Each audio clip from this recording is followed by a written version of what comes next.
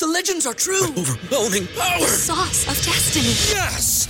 The most legendary sauce has arrived as McDonald's transforms into the anime world of WickDonald's. The greatest flavors unite in all new savory chili McDonald's sauce to make your 10-piece Wick Nuggets, fries, and Sprite ultra-powerful. Unlock manga comics with every meal and sit down for a new anime short every week only at WickDonald's. Ba-da-ba-ba-ba, go! At participating McDonald's for a limited time while supplies last. Welcome to 3 Yards Per Carry, a podcast covering the Miami Dolphins and the NFL. Now, here's your hosts, Chris, Alf, and Simon.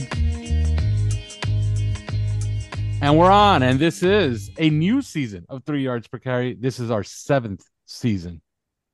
Simon, does it feel like 7 years that we've been doing this? Feels like 70. Chris, were you surprised when I told you this is our 7th season? 7 years doing this? You know, I think I expressed this last time. Like it seems like a shorter time we've been doing the podcast and a longer time that we've been doing the Discord. I don't know how that works out, but right? Yeah. Maybe it's because we have to put away people saying that Michael Penix has got a weak arm every day. I like you going back and forth over Peter King. We'll talk about Peter King a little bit too here in this first half. I mean, that guy's a good dude, but come on. Yeah, I like Vindy, but Jesus Christ, Peter King is the GOAT, right? Yeah, he's the best. He's the best general NFL writer I've ever. I can't remember one better. I feel genuinely fundamentally sad that he's retired.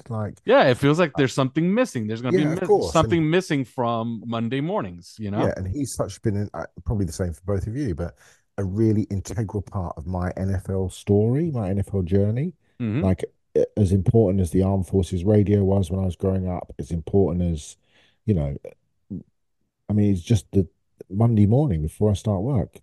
That's what you do, right? You read his column, and I get up extra early on a Monday morning just so I can read the column before work and read it with my cup of tea and soak it all in from the games the night before. And you get excited when he talks about your team and the Nuggets over the years, and like even today, the very last proper one, the little nugget about Valdez-Scantling, being the guy that called the fourth down play, and Mahomes went to Andy Reid and said, Marquez says we should run this, and Reid called it, and that only came from a phone call that Peter had with Patrick Mahomes on Monday, and you just think you just don't get that. And he also had that rundown with Mike McDaniel with that play against Carolina. Yeah, I thought that was really interesting, and it was a good insight into the way Mike McDaniel thinks about things. I was genuinely more excited to meet Peter King than I probably was for anything. And he was really, like everybody's saying today about how great he really is, that guy. He's really nice. I thought he looked old in Frankfurt, I have to say. I thought he looked like a 67-year-old man in Frankfurt. I don't mean that in a disparaging way. He just looked like he was ready, if that makes sense. Mm-hmm. But yeah, I wish him all the best, but I think it's very selfish of him to quit. Yeah, what a guy! But don't worry, you got Ben Solak to tide you over. Yeah, cosmic. So every Monday now you get to read Ben Solak instead. I'd really like somebody like Jenny Vrentas or somebody like a really good NFL writer that I really like to take over that column, but I can't read Albert Breer every Monday, and I'm not reading Ben Solak, and but yeah. Yeah. Right. Nah, Peter King, it was every Monday. Like I remember every single Monday. The first thing I did, I got my coffee on an early Monday morning, and I read that. I read his Monday morning quarterback. And then later turned into what did he call it when NBC bought it? They called it the Monday morning quarterback, or what the hell did they call it? Football Morning in America. Yeah, that's Football what they call it. Morning in America. That's right. Yeah, that's what they call it. Football Morning in America. I wonder who the hell's going to write that one. I know Albert Breer is taking over the old column. Yeah. But, well, as always, this show is brought to you by Prize Picks. Use promo code 5, F-I-V-E. You deposit $100, you get $100. Now, this is key. This is for our listeners outside of the state of Florida because they are currently in a legal battle with the Seminoles. And if you know how that works, Seminoles get their way in this state all the time. not 1% of the time, not 99% of the time, 100% of the time. So if you're a member of PrizePicks outside of the state, you could continue playing past Thursday. If you're a member of PrizePicks inside of this state, start looking for your fantasy entertainment or gambling entertainment elsewhere. And as always, Better Edge. They're still here. They're still here in the state of Florida, and they can't be pushed out because they're peer-to-peer. So you can go to betteredge.com/5 reasons, the number 5 reasons. You get $20 just for signing up. So Hard Rock can't get rid of them. All right. We kind of knew that Emmanuel Ogba would be cut, because how the hell else are we going to start cutting some of the salary to get out and be compliant under the cap? And we kind of expected that Xavier Howard would also be sacrificed and be made a June 1st designation. So Miami should be flush with cash on June 2nd, which could help them maybe sign somebody like Connor Williams, who Drew Rosenhaus made some very interesting comments about Connor Williams being a late signee.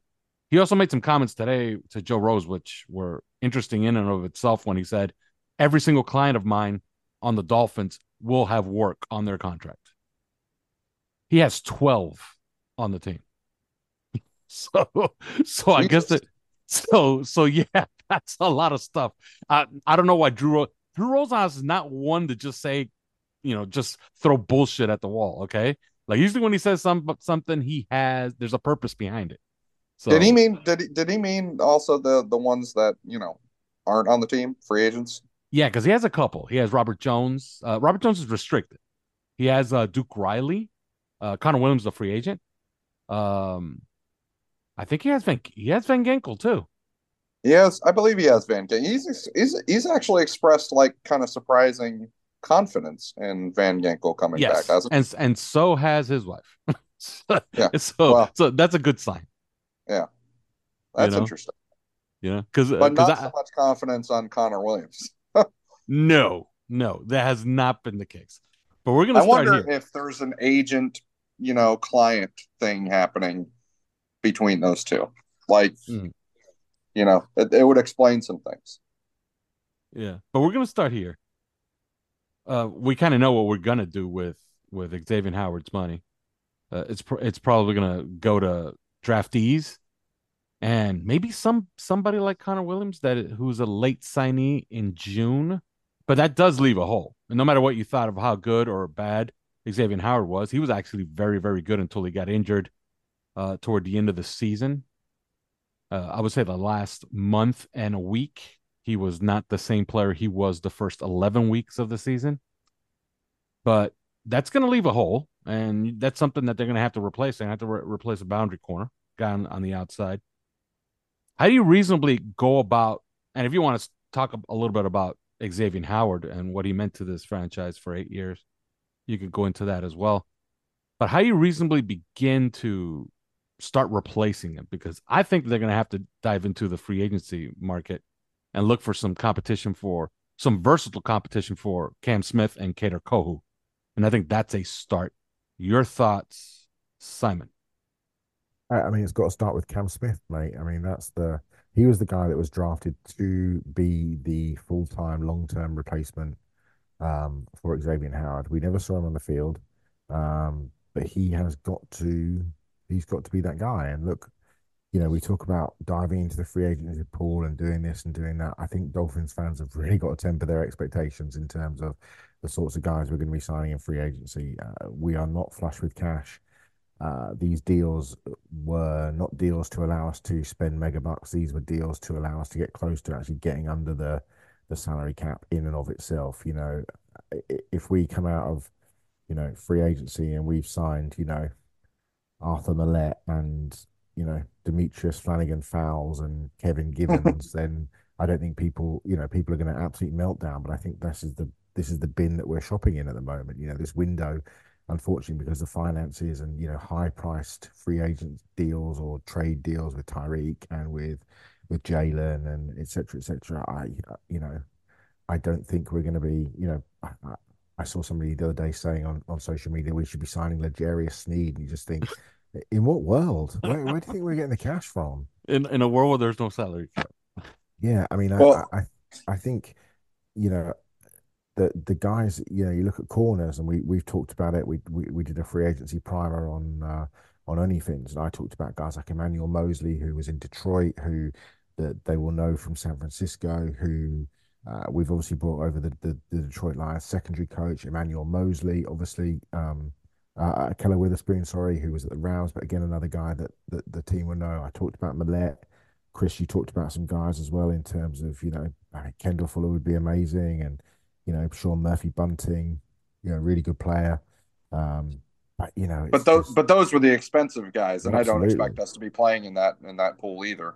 So absolutely. I mean, If I told you, Xavier Howard was going to cost, I forget how much, was that 18.5 million this season or more? But let's say you could get Kenny Moore for 9 million a season. That's pretty exciting, isn't it? well, except that Kenny Moore is a pure slot. Kenny mhm. Moore's not going to play outside. Kenny Moore's a slot corner. So, Yeah. what do you then do with Kader Kohu, who I would assume you would move back to the slot? Mm. Um, so I love Kenny Moore. He's a great player, but I just don't think that's a viable proposition in terms of what you're looking to do. As for Xavier Howard, I was just thinking the other day, in terms of and what an incredible servant he's been, what a great player. And I was just trying to think of a better second round pick that we've had historically, and I'm just sat here now going down the list of better player than Chris Chambers, I think. Was Sertan a second round Patrick pick? Surtain, I think, 1998. I mean, Hmm. who's the better corner, Surtain or Howard? Howard. I got Howard number 2 all time behind Sam Madison. All I got right, see, Sertan number 3, by the way. interesting, because I think Surtain was a better corner than Madison. I think Madison had better numbers. Yeah, but I weigh the 8 years here better Yeah, than, what was it, 5 years for Sertan here? I mean, those three cornerbacks, Surtain, what was Madison was a second rounder as well, wasn't he? Howard, Satan, and Madison, all second rounders. I'm not sure. Keith Sims, still think the 3-time corners Pro are Bowler better. Keith Sims. That's pretty good service. Jarvis Williams was a good player. John Offerdahl, Mm. 86. Hmm. Offerdahl was a pretty decent player, wasn't he? I mean, I'm not sure he's better than those three. Yeah. No. Yeah, I mean, you're going back at Mark Duper, 1982. Yeah. That's There you go. he's the all-time leading receiver. So Yeah, yeah. I mean, there you go. That's how good a second round pick Xavier Howard was. He's Mm. arguably the best player we drafted in the second round since 1982. I mean, that's a pretty big indictment on his talents and his ability, and just the way the ball attracted to him in terms of picks and big plays, and some of the injuries down the stretch hurt him, but a hell of a player. Well, Xavier Howard also taught me some lessons just in terms of draft evaluation and the corners, because sometimes I think we get a little antsy about draft prospect corners that are a little bit a little bit on the handsy side, a little bit on the physical handsy side, and Xavier was that, at coming out of college, coming out of Baylor, um, and I think maybe some of the better corners in the NFL, the ones that you see week in and week out that are really getting the job done the best, are physical. I mean, they use their hands and they know how to do it. They know how to get away with it. They know how to, if as long as it's not something that they have to do because they don't have the athleticism, then that's then it's really it's kind of flipped for me. It's like, he's too handsy. That's a bad thing. To, hey, he's physical. That's a good thing. And I think that Xavier Howard really highlighted that for me personally. Yeah, I remember watching him. I remember watching him out of Baylor, and I kept thinking, man, he's not quick footed, you know, like he's not as twitchy as you expect a guy that highly touted to be. But man, did he look different when he got here? You know, he looked faster. He has an interesting stat, by the way. He's played in 2 playoff games. He has an interception in each in his career. You know, but his injuries toward the end of his career made him a little bit less reliable. Well, there's also an age thing. I mean, the corners Yes. don't really last. people know that running backs don't like. I mean, now I think the age thing with the running backs is somehow getting even shorter. It used to be 30 and forget about it for running backs. Well, now it seems like it's getting shorter. But the history with corners past 30 is not good. You know, it's a real thing for that position. Chris, explain to the listeners. I know the answer, but so you could explain it a little bit better than I can.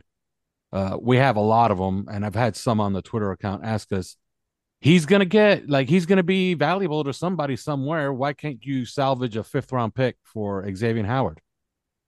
You mean instead of cutting him? Yes. Well, I think the issue is going to be the leverage with any sort of attempted trade is everybody knows that Miami is up against it. They started off, God, before the salary cap came in and just blew everybody out of the water as far as how big it came. Thank you, Taylor Swift. Mhm. It I think the Dolphins ended up starting off something like $34 million over the salary cap. And they have some things that they need to do this offseason. They have players they need to re-sign. They have a Christian Wilkins to think about. And now there's talk about they're going to franchise tag him or maybe franchise tag him if they can't come to an agreement on a contract, because no matter what, they're not letting him escape, you know? Miami needs the room to do this, and there's only so many places where you can find that room. You know, this is not there's not an infinite number of contracts that you can edit and restructure and things that you can do in order to get some space under the salary cap. And so every team talking to us about Xavier Howard would know that we cannot afford to keep him. And so there's zero leverage on the Miami side. The only leverage that you would have is the teams competing against each other. And then that means that Xavier himself comes into play as far as what his leverage is and why does he even need to be cooperative over this whole thing? You know, because all you're doing is putting a collar on his neck and limiting his market by having everything go through you as the team. And, especially now that we know that the Dolphins themselves don't have any leverage. So it's just, leverage of the Buccaneers bidding against, the Rams or or the Texans or something like that, just two random teams. So I think that Xavier wouldn't be expected to really cooperate with that and play ball with edits on his existing contract in order to make that happen with a new team. And ultimately speaking, I don't think anybody is going to give him the same contract that he had with the Miami Dolphins. So, this is the way it had to go. I think he's going to be pretty attractive to Dallas. Dallas, Stephon Gilmore's not going to return. He's 34 years old. I think they'll continue with those 1-year contracts opposite of Deron Bland. And they're going to have a predominantly man defense next season with Houston Zimmer. Would be the place that I think is an interesting landing spot for him as well. You say Houston? It's home. Yeah, Houston's home. Yeah, I think he might give the home discount a little bit there. Mm-hmm. And it's a good spot. It's a good spot to go. There or Dallas, that star in your helmet, it's always a big deal to everybody. He is from Houston. I don't know if growing up he was a Cowboys fan and he looked at the Cowboys any differently or he doesn't care. He's always liked his money. So maybe that's going to decide one way or the other. Simon, who's next? Because some have speculated Jerome Baker could be on the way out. I'm speculating that Jerome Baker is going to get an extension, and that's how they're going to deal with his money. But who do you think could be the next sacrifice on this team? It wouldn't surprise me if it was Teron Armstead, I've got to say. Although I also wouldn't be surprised if Armstead didn't announce that he wasn't retiring. I mean, Baker's interesting because Jerome Baker's only 27. Mm-hmm. It feels like he's been around for a long time, and he won't be 28 until almost the end of this. Christmas Day, in fact, he'll be 28. There's still plenty in the tank. He's still a fundamentally sound, fundamentally good football player. We looked a different, i.e., worse team when he got injured down the stretch. He makes all the calls. He's a 3-down player. Is he Roquan Smith? No, but he is. you can win Super Bowls with Jerome Baker unequivocally. You can, and I wouldn't be too keen necessarily just to to throw that away. I mean, I think the interesting name for me will be Armstead. I think there's a significant cash saving to be made if he's cut after June 1st. Beyond that, it's difficult to see particularly where you think those names are going to, in terms of guys that are on the roster and high price guys at that. It won't be Chubb, it won't be Long. And then beyond that, who are we looking at? Mike White, maybe. I mean, there's a massive saving there. Jeff Wilson. Beyond that, I don't really see any names that you can't get rid of. Zach Sealer's just signed a new contract. Austin Jackson's just signed a new contract. So I don't really see huge savings to be made anywhere. I think there might be some restructures in the pipeline. Jalen Ramsey, Tyreek Hill, for example, and then you've got the kind of the looming issue of Jalen Waddle. Yeah, and I think, and by the way, I think you mentioned one, Zach Sealer. He just signed a contract. Yeah, exactly. I think I think he can restructure, and I'll tell you why. Drew Rosenhaus kind of mentioned, there was a way. I guess he's trying to convert some of his bonuses or some of his salary into cash, but he says there's a way they can find $4.5 million with Zach Sealer. I'm not sure how that is, but Drew Rosenhaus mentioned it, which kind of means that he's putting it out in the pipeline. It's pretty easy. It's pretty easy with Zach Sealer. He does have a base salary of $8 million, and so anything that you and it's funny that Drew is really nail on the head, hitting the nail on the head, the exact amount of restructure value that's actually there in Zach Sealer's contract. Like over the cap, for example, has about $4.7 million worth of potential restructure savings if they restructure the contract. What you have to think of though is a lot of people take these restructures and they really keep it all in the conversation of the player. And then they talk about, how hard it'll be to cut the player afterwards and stuff like that. What you have to realize that with these restructures is every contract of any size that the team has, any base salary of any size that the team has, is essentially just functioning as a doorway to the bank. It's not having to do with the player himself. All you really need to know is that this player is going to be on your team this coming year. That's it. You don't need to know that he's going to be on this team beyond this year to do a restructure job. What you need to know is that he's going to be on the team this year, that there's not going to be any reason that you're going to want to have gotten rid of him this year. So if you're confident that a guy is going to be here this year, Zach Sealer is going to be here this year. Then it's like having a credit card in your wallet. And each credit card that you have in your wallet gives you access to your overall debt level. Like your debt is your debt. I mean, so just the extra plastic in your card just gives you more access to that debt. And so that's what you have to think of with these restructures. That's why it's like, should we restructure Tyreek? Should we restructure Jalen? They're going to use whatever they need from a pure debt standpoint, because this is a debt model. You're taking out debt against your future salary caps. And they're going to use whatever they need. And the NFL, you're absolutely incentivized to do this. I was tweeting about it earlier today.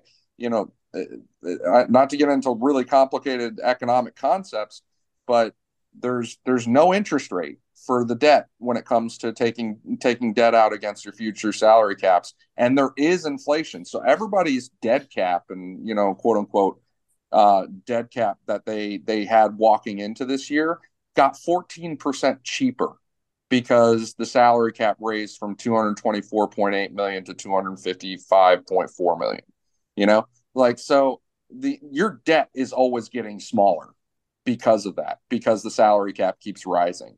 So that's why teams are like, I'm going to borrow against future salary caps. This is what we do. If you don't do that, you're at a competitive disadvantage, a significant one.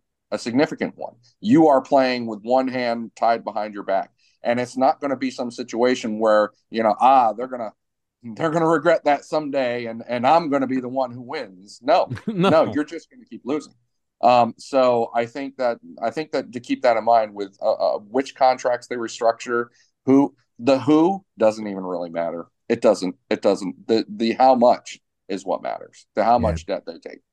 Baker's on the docket for 14.8 million this year, but he converted 3 million of his 2022 base salary into a signing bonus, and they've therefore added 2 void years. I don't think he'll play on that 14.874 million contract this year. I think they'll do something to that. The other guy that Chris has mentioned a couple of times, actually, and I was just looking at his numbers. I mean, he's due 4 million this year, I think, and that's Jason Sanders. He's due 4.5 million this year, 4.7 million next year, and 4.3 million the year after. That is a significant amount of money for a kicker. You know what I was also thinking about? Where's the savings with Durham Smythe? Did they train up Julian Hill enough to take over Smythe's spot if they draft a tight end? Yeah, Smythe's an interesting one. I just but only for $1.5 million. Well, no, that's not fair. He is. You're right, Simon. For once I'll get lectured on this one. He is owed $3.5 million of fresh money this year. Who's that? Durham Smythe. Oh yeah. He is. Yeah. So maybe, but I don't see it. I think he's too important to the program. Yeah, I don't see it either. So you guys don't see Julian Hill stepping into his role with a draftee? I don't think he showed that he's ready to. Oh, okay. All right. Last thing before we go to break, and then when we come back, we'll talk a little combine. Last thing before we go to break, there's a little bravado now coming from Dolphins headquarters on Christian Wilkins. I don't know where it's coming from. I don't know how they're going to do this, but it's been reported by Dan Graziano that they do not plan to let him go anywhere. Your thoughts on this, Simon? Because I don't believe it. Like, I don't see how it's going to happen, but evidently they're going to try. I mean, they want to keep good football players. I thought it was instructive and intriguing that he was at the Dolphins cancer cycling event the weekend. Given that he's a free agent, he's no longer really. So was Cedric Wilson, and that was Cedric Wilson. Yeah, that one. I think you can chalk this one up, Alf, directly to the salary cap beat. I mean, the salary cap was supposed to be.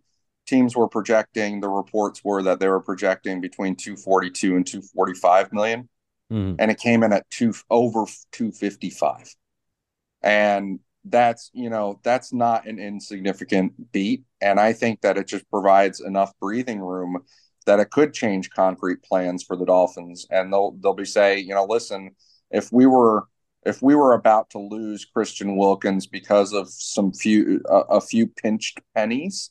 In the discussion, then we're not going to do that anymore, and I think that really changed it. So, again, thank Taylor Swift for that one. And I when I thought about it too, I kind of, you don't want to mess with, I've seen too much tape of the chemistry between Christian Wilkins and Zach Sealer, and we got a really great glimpse of it on Hard Knocks.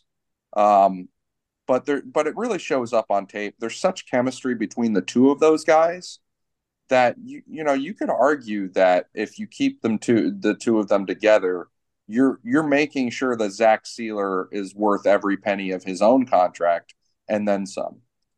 And so if you take the two of them together and what they're going to make, maybe that makes it a little bit more palatable. All right, and we're gonna go to break, and when we come back, we're gonna talk a little combine, and we're gonna talk a little testing. Keller Williams, by the way, not throwing for anybody ever. Next time you see him throw a pass will be in preseason. So that was in earlier today. But first, these words. This is your invitation to a masterclass in engineering and design. Your ticket to go from 0 to 60 with the Lexus Performance Line. A feeling this dynamic is invite only. Fortunately, you're invited. Experience the exhilaration of the Lexus Performance Line and some of the best offers of the year on select models at the Invitation to Lexus sales event, Now through April 1st. Experience amazing at your Lexus dealer. Wilson, you sent the game-winning email at the buzzer, avoiding a 4:55 meeting on everyone's calendar. How did you do it? I got a huge assist from Grammarly, an AI writing partner that helped me make my point. And it works everywhere I write. Summarizing a doc only took one click. When everyone uses Grammarly, everything just makes sense. Go to Grammarly.com/podcast to download it for free. That's Grammarly.com/podcast. Easier said, done. Are you a South Florida property owner with an insurance claim? Are you dealing with water, mold, or fire damage to your home or business? Are you having trouble locating a 5-star rated general contractor that is fully licensed, certified, and insured? If the answer is yes, then Water Cleanup of Florida is here for you 24 hours a day. With over 60 years of combined experience, Michael, Robert, Jorge, and their team is prepared to handle any size property damage disaster. When an unexpected damage occurs to your home or business, you need specialized, fast, and reliable services. Water Cleanup of Florida understands the impact and stress an unexpected disaster may cause. Their objective is to make the cleanup and insurance claim process painless and hassle-free. Water Cleanup of Florida is also a licensed general contractor, so they provide the A to Z service, one-stop shopping that busy homeowners and business owners require. Water Cleanup of Florida is now an authorized dealer of Eurocraft cabinets, so premier kitchen, bath, and laundry cabinetry, countertops, and other accessories are available for your viewing at their showroom in Boca Raton. Or, do you prefer to shop from your home or office? Then Water Cleanup will send you one of our design specialists to you with samples and products that fit your style and budget. Call Michael anytime on his personal cell phone if you have any questions at 954-579-0356. That's 954-579-0356. Or visit their website at wcufl.com. You can follow them on Facebook and Instagram. And please check out their more than 80 5-star reviews on Google and Facebook. Water Cleanup of Florida. If you have the schmutz, they have the guts. I'm Jalen Phillips, and you're listening to 3 Yards Per Carry. And we're back. Well, Combine's up this week, going Thursday, Friday, Saturday, and Sunday. You can check for who's running and testing when on the NFL website. They have a very detailed prospect list and drill list, and at what times. All of it will be televised. Simon, this is the time of year where everybody starts looking at all of these drills and, oh my God, this offensive tackle from somewhere ran a 4.9. My God. Which drills do you care about? And you can elaborate on which positions, because personally, all 3-cone stuff for defensive ends and edges, I care about. 40-yard dash times, I only really care about running backs and wide receivers and cornerbacks. That's it. Everybody else, like, who cares? You know? Like, why do I care that an offensive lineman ran a 40-yard dash in 4.9? Why? Yeah, I care about things that the kind of the minutiae. You know, I care about the 10-yard splits for offensive linemen. I care about, I do care about the 40 in so much as it's just a sexy event to see, but also, I care that a lot of these things justify what I've seen on tape, or if they don't, then it makes me go back and recheck them. If somebody that looks like I'm doing the draft guide, and yesterday I was looking at Jared Wiley from TCU, who's a transfer from Texas. Okay, and he's 6'6", 253 pounds. Looks like he's built in a lab. Okay, but every clip I saw of him with the ball in his hands, he just looks like a plodder. And if he turns around and runs a 4.55, it's going to make me want to go back and look again and think to myself, what am I not, is this a stride thing? He's just got a longer stride and I'm not really taking that into account. It's those sorts of things, I'm intrigued by this wide receiver group, and, for multiple reasons, it's a phenomenal group. But when I look at, I look at these receivers, you look at Marvin Harrison, who, claims he's going to run in the 4.3s when he does finally run. I know he's not performing here, but you look at Roma Dunze, he's arguably my favorite player in the entire draft, 10.67 100 meters. Malik Neighbors, 10.71 100 meters. You go through this list of players and you look at. Oh, wait, very quickly, Malik Neighbors is the favorite for best 40 time in. Yeah, I mean, in the combine. Does he do it? Yes or no? No. Okay. There are some. No, I don't believe so either. Okay. Absolutely not. Lad McConkey's run a 10.75 100 meters. Troy Franklin has run a 10.65 100 meters. He's a state 200-meter champion. Roman Wilson, state 100-meter champion, run a 10.76. Jalen McMillan is a 10.67 100-meter runner. This receiver group is unbelievably quick. Yes. And it goes right down the board. I'm just scrolling down and looking at these guys and trying to see their 100-meter times. Xavier Worthy ran a 10.55 in high school. And the other Xavier. Yeah, exactly. I mean, these guys are, Jamari Thrash ran an 11.02 100 meters in high school. These are Taj Washington was a 4x100 meter state triple 3-time 4x100 meter state champion who ran the final leg. I mean, these guys are absolute flying machines. There are some seriously quick players in this draft, and I don't think it will be the guy that you mentioned, but I wouldn't surprise me if one of the receivers. Brendan Rice, Jerry Rice's kid, ran a 10.77 100 meters. So, there's some absolute speed demons in this class. Chris, what do you care about? Or better yet, what do you don't care about? I think honestly, I can't isolate just like a particular thing and say that I care about this and I don't care about this other thing, because what you're doing is you're adding pieces of information to what we should all always, keep in mind and be able to admit is our own imperfect information about these prospects. We don't necessarily have the time to do 3-4 full games of every single of the 300 prospects or whatever that play or that will be drafted, not will be drafted, but will drafted or sign as priority free agents. And so you're looking for added pieces of of information, and some information there's reason to kind of doubt it, or I guess downplay its value for reasons.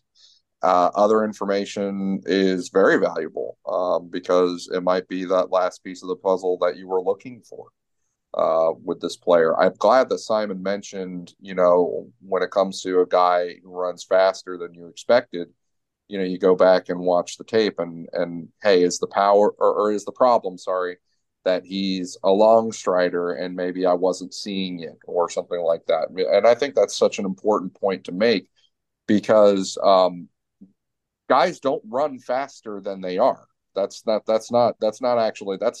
of a myth. Like what you run is what you were able to run, right? That if you can't say that a guy ran a 4.2, but he's not capable of running a 4.2. Clearly he was capable of running a 4.2 because he did run a 4.2. What you can say is that maybe it doesn't show up on film the way you might otherwise want it to because of this reason or that. And that could be because he's a long strider, or because perhaps your visual cues are off because he's a little bigger than you're thinking, or some reason, right? Or maybe you just watched games where he's playing against competition that are all 4.3s and 4.4s, and you didn't realize that. You thought that he was playing against slow players, and so you kind of discounted it or something like that. It adds information to the puzzle. I think sometimes I want to say the shuttle and cone stuff is something that I will generally give a positive mark for when you run something really good, but I won't necessarily turn around and give you a big negative when you run something not good.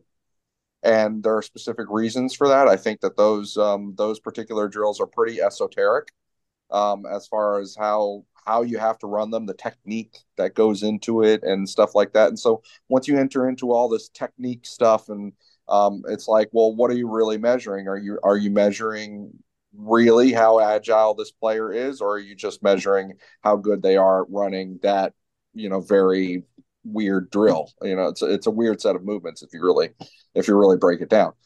So you try not to place any too much emphasis on any one thing to where you're seriously dinging these guys for bad times. I think it's just you pick and choose based on your own judgment where it's appropriate to say, okay, well this actually added something to the picture, and this other thing I don't feel like this added anything to the picture because and as long as you know the answer to that because, then I think you're okay, because this is all just an opinion game anyway. Yeah, on offensive linemen, I've always really cared about how many times they can throw up 25, because not that I want to see how strong they are just because they can push 225 26 times, but if you lift well at the combine, it suggests to me that you do. And I want my offensive linemen to be, I don't want them necessarily to be, cardio junkies, but I want them in the gym pushing weight as much as possible. I want them in the gym. Okay. I want them lifting. And usually when a guy lifts well, it suggests a good work ethic in the gym. We'll start right there, and we're going to work our way down to a couple of these positions, because on Thursday, we're going to get in the weeds with actual prospects. But offensive linemen, Simon, I always really cared about that.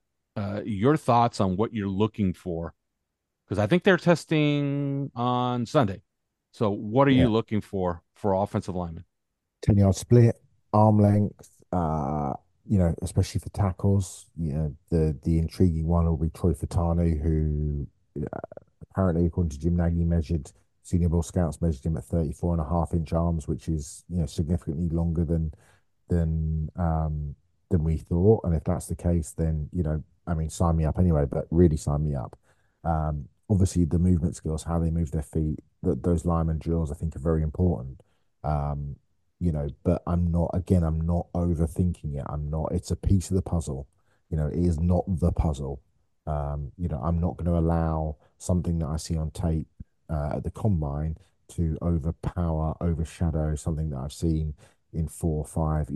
Some of these guys, I try and watch 3 games of everybody, as many as I can, the 300 or so prospects that will go in the guide, and that's live in inverted commas or off tape games, but also then it's very easy to be able to find entire games of a certain team on offense or on defense in terms of every snap of the offensive or defensive side of the ball. And I'm going to watch in detail 3 of those, but guys that I think the Dolphins are going to be significantly interested in, who are going to fall into that Dolphin area.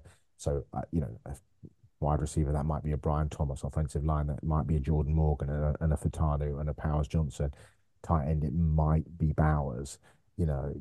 Defensive backs, you're looking at kind of Nate Wiggins, Kool-Aid McKinstry, those kind of edge guys, Verse, Latu, etc., Adisa Isaac.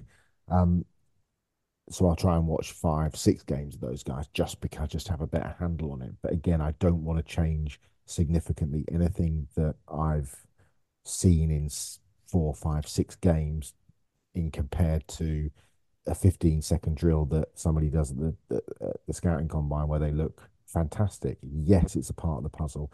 Yes, it's intriguing, but no, I'm not going to all of a sudden jump somebody up 2 rounds because they look great in shorts when they look average in 6 games that I've seen them against all sorts of competition on tape. That's just not going to happen. I think that's a mistake that some people fall into. I probably fell into it myself. Chris, you've probably done the same way back in the day, but you kind of learn to understand how these things work. And, especially with social media these days, people can get jacked up.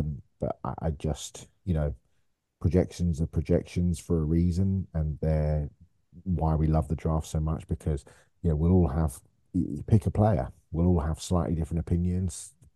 A lot of players will have 1 or 2 different round opinions on where they might fall. But ultimately, I think we're all going to know that we're not going to use the combine as this kind of great measuring stick to think, well, this person is amazing now because they ran a 4.29 when I thought they were going to run a 4.45 or whatever. It's a piece of the puzzle. And it's the same with offensive linemen, same with corners, Chris, and it's same with receivers, whatever. To me, it's just a piece of the puzzle. Chris? Yeah, it's an important. It can be it's only an important piece of the puzzle when there's As I said, a specific, and it always has to be kind of a specific reason that it is a piece of an important piece of the puzzle to you. And I think that offensive linemen can be kind of a good example too, because I would love to look in theory at the 10-yard splits if I felt like they were always clean, but there's there's the combine does this weird thing and continues to do it, and where the clock doesn't really start until the player starts. And so what that means is like the guy who is deciding when to start the clock, that decision, whether he did it 0.03 seconds early or 0.03 seconds late, especially even though they calibrate it on video and such, it's important. It ends up being like real important if you're trying to parse these 10-yard splits, which kind of get crunched up to one another. And so it's hard to even, in theory, it's a very valuable, measurement, but in practice, it can present its own problems. But for an offensive lineman, you never get the chance. You usually don't get to see them out on the hoof on the football field, right? And so I think sometimes we just have to kind of admit our own shortcomings when it comes to judging speed on film. I know we would all like to think that we are great at this, and we're all so talented at judging speed on film, and what's on the tape is what's on the tape, and it's like, yeah, but the people that are watching the tape have a lot to do with saying what's on the tape and what's not on the tape. I would say, I've said this before, if you think you're really good at it, then do yourself a favor and play yourself a video of the guys running a 40-yard dash. Crop the screen so that you can't see the results at the bottom, and mute the audio so that you don't hear what they ran. And then just watch them one by one and jot down what you think they ran. Or if you don't feel like doing that, I'll settle for just ordering them, like which you think was fastest, and then second fastest, and then seventh fastest, and then eighth fastest. You will have embarrassingly bad estimates of what these guys ran. That's how bad it can be sometimes when we're trying to judge the speed on tape. And so when somebody says, hey, what's on the tape is what's on the tape, it's like you have to keep that in mind, that we're not perfect at this. And then when it comes to like arm strength and things like velocity on the ball, try doing the same thing, except at a 3x scale on the speed department, because the ball goes 3 times faster than the players do in the 40. So I think that we have to keep that in mind. That's why these measurements exist. That's why they help us. But you have to make judgment, and it's not easy. It's not meant to be easy about how I want to incorporate what this measurement just did to my evaluation. And no, you don't want to, like, I'm not starting from scratch with a guy because of what he ran at the combine. That's not supposed to be the thing, but it is going to give me some perspective, and you got to accept the perspective when there's reason to believe that it's valuable. Bit of breaking news: the Jets have released Laken Tomlinson, who started 114 straight games at guard, and obviously was a fairly significant piece of Mike McDaniel's run game when he was at the 49ers. And that would be an interesting pickup. Although he was, if you hear Jet fans talk about it, they say he was bad. I'm gonna have to dig in a little bit deeper, but that would be an interesting ad. Well, it doesn't matter unless we lose Robert Hunt, but right. But we might. Yeah, we don't know what his contract demands are. Yeah, no, that Hunt contract is going to be one of the more interesting negotiations in ages, because at what point do you fall back on he's a guard, Yeah, right. Once you start getting the 14, 15 million a year, you start thinking about, this is not Quentin Nelson. This is a guy that we really, really like, but this is not Quentin Nelson. He's not a first ballot Hall of Famer. Yeah, no, I'm not buying this. Moving on to pass catchers, Simon, it really has to be the tape, right? Because these 40 times and watching them run around in their underwear catching passes that's just made for TV. But those 40 times are going to be confirmation for our biases that we already built watching tape. I understand that it's Kent State, but I saw Brock Bowers take a end around 75 yards for a touchdown in a college football game. I don't care who it was against. It's against Kent State. Yeah, who cares? 75 yards, a tight end. He's going to blaze a 4.5 flat or something like that at the combine. And I think that could move him outside of reach for somebody like Miami at 21. So, but will it though? Because I don't think anybody's coming into the combine thinking that Brock Bowers is anything other than a guy who's got great top end speed for somebody at 6'4", 240 pounds to create explosive plays. I mean, we've seen him for 3 years do exactly that. Mm-hmm. The biggest surprise would be to me that if he didn't run a 4.5, so I don't expect his 40 time to change his draft position. Does that make sense? Mm-hmm. Mm. Do you, Chris? I don't see that as a. I mean, it's sort of like, and this gets back to like, does the guy run or does he not run? Because what does he have to gain? What does he have to lose? And in this case, I think you're right. Brock Bowers potentially more to lose than to gain.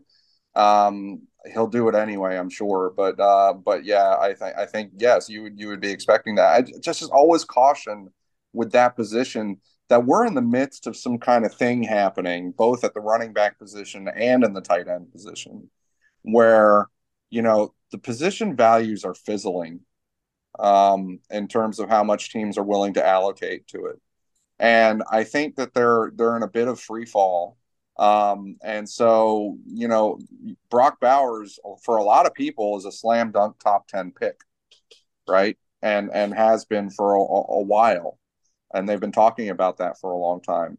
And I've always kind of cautioned, he might be in a little bit more in Miami's range at 21 than you might have expected. And that's just a position value thing. And so I think that's something to pay attention to. People say, I was like, oh, Kyle Pitts, he went, as high as he went, number 4, I believe. And it's like, yeah, but I don't think that's working out too good.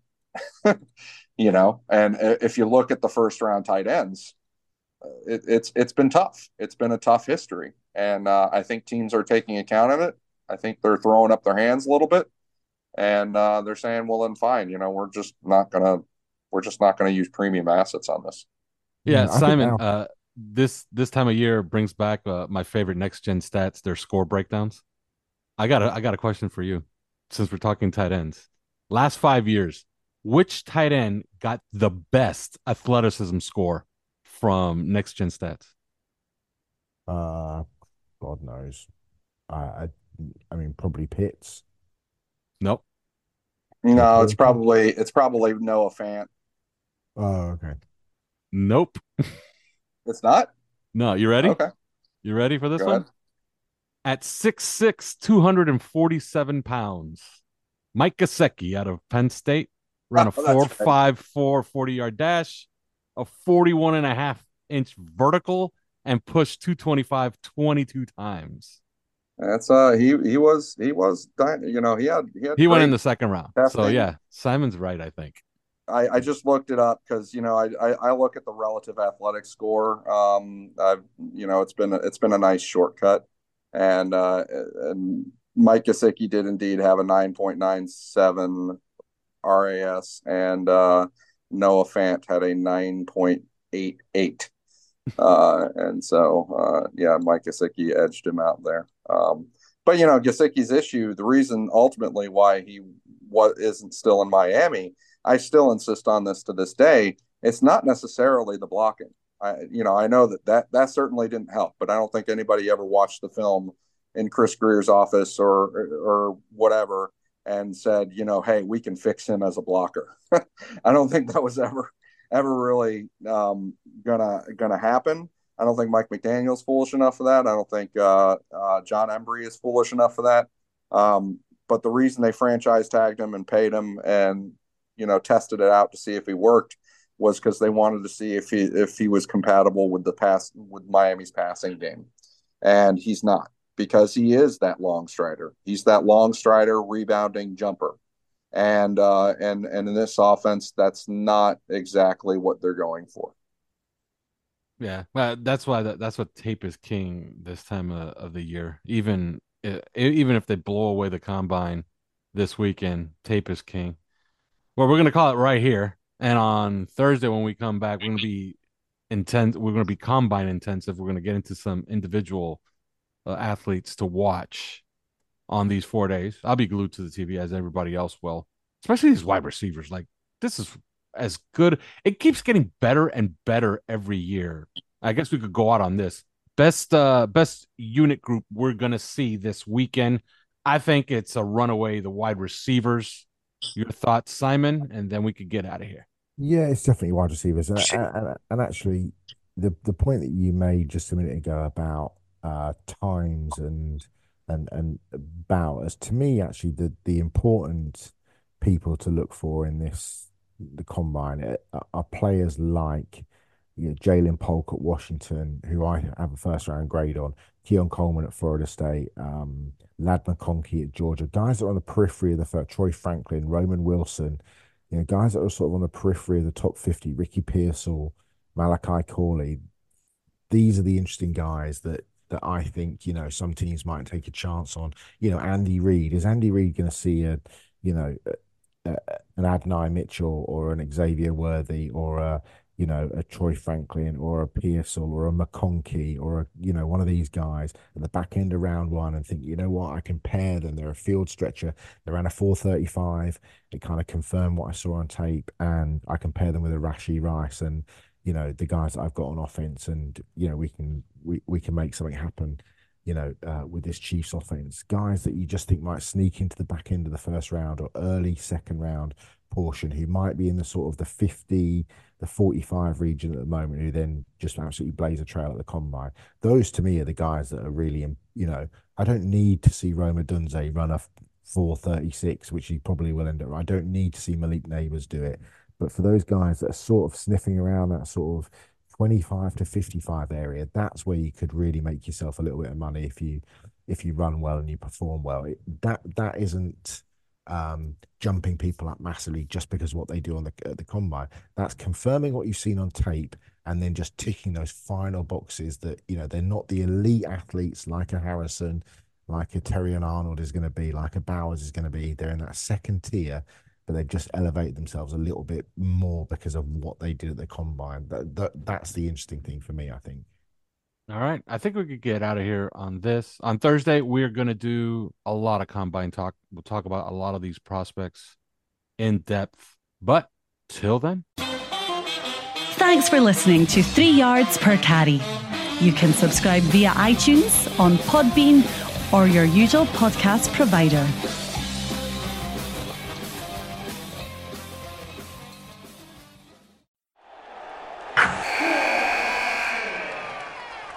Wilson, you sent the game-winning email at the buzzer, avoiding a 4:55 meeting on everyone's calendar. How did you do it? I got a huge assist from Grammarly, an AI writing partner that helped me make my point. 96% of Grammarly users say that it helps them craft more impactful writing. Would you agree? Grammarly helped adjust my tone to navigate tough work conversations. And it works everywhere I write, so I can quickly communicate effectively. Your teammate used Grammarly to summarize an important document, making a 3-pointer. How did he do it? It only took one click. When everyone uses Grammarly, everything just makes sense. You made an incredible slam dunk to end the game. The meeting was canceled, and your team will go home champions. Go to Grammarly.com/podcast to download it for free. That's Grammarly.com/podcast. Easier said, done.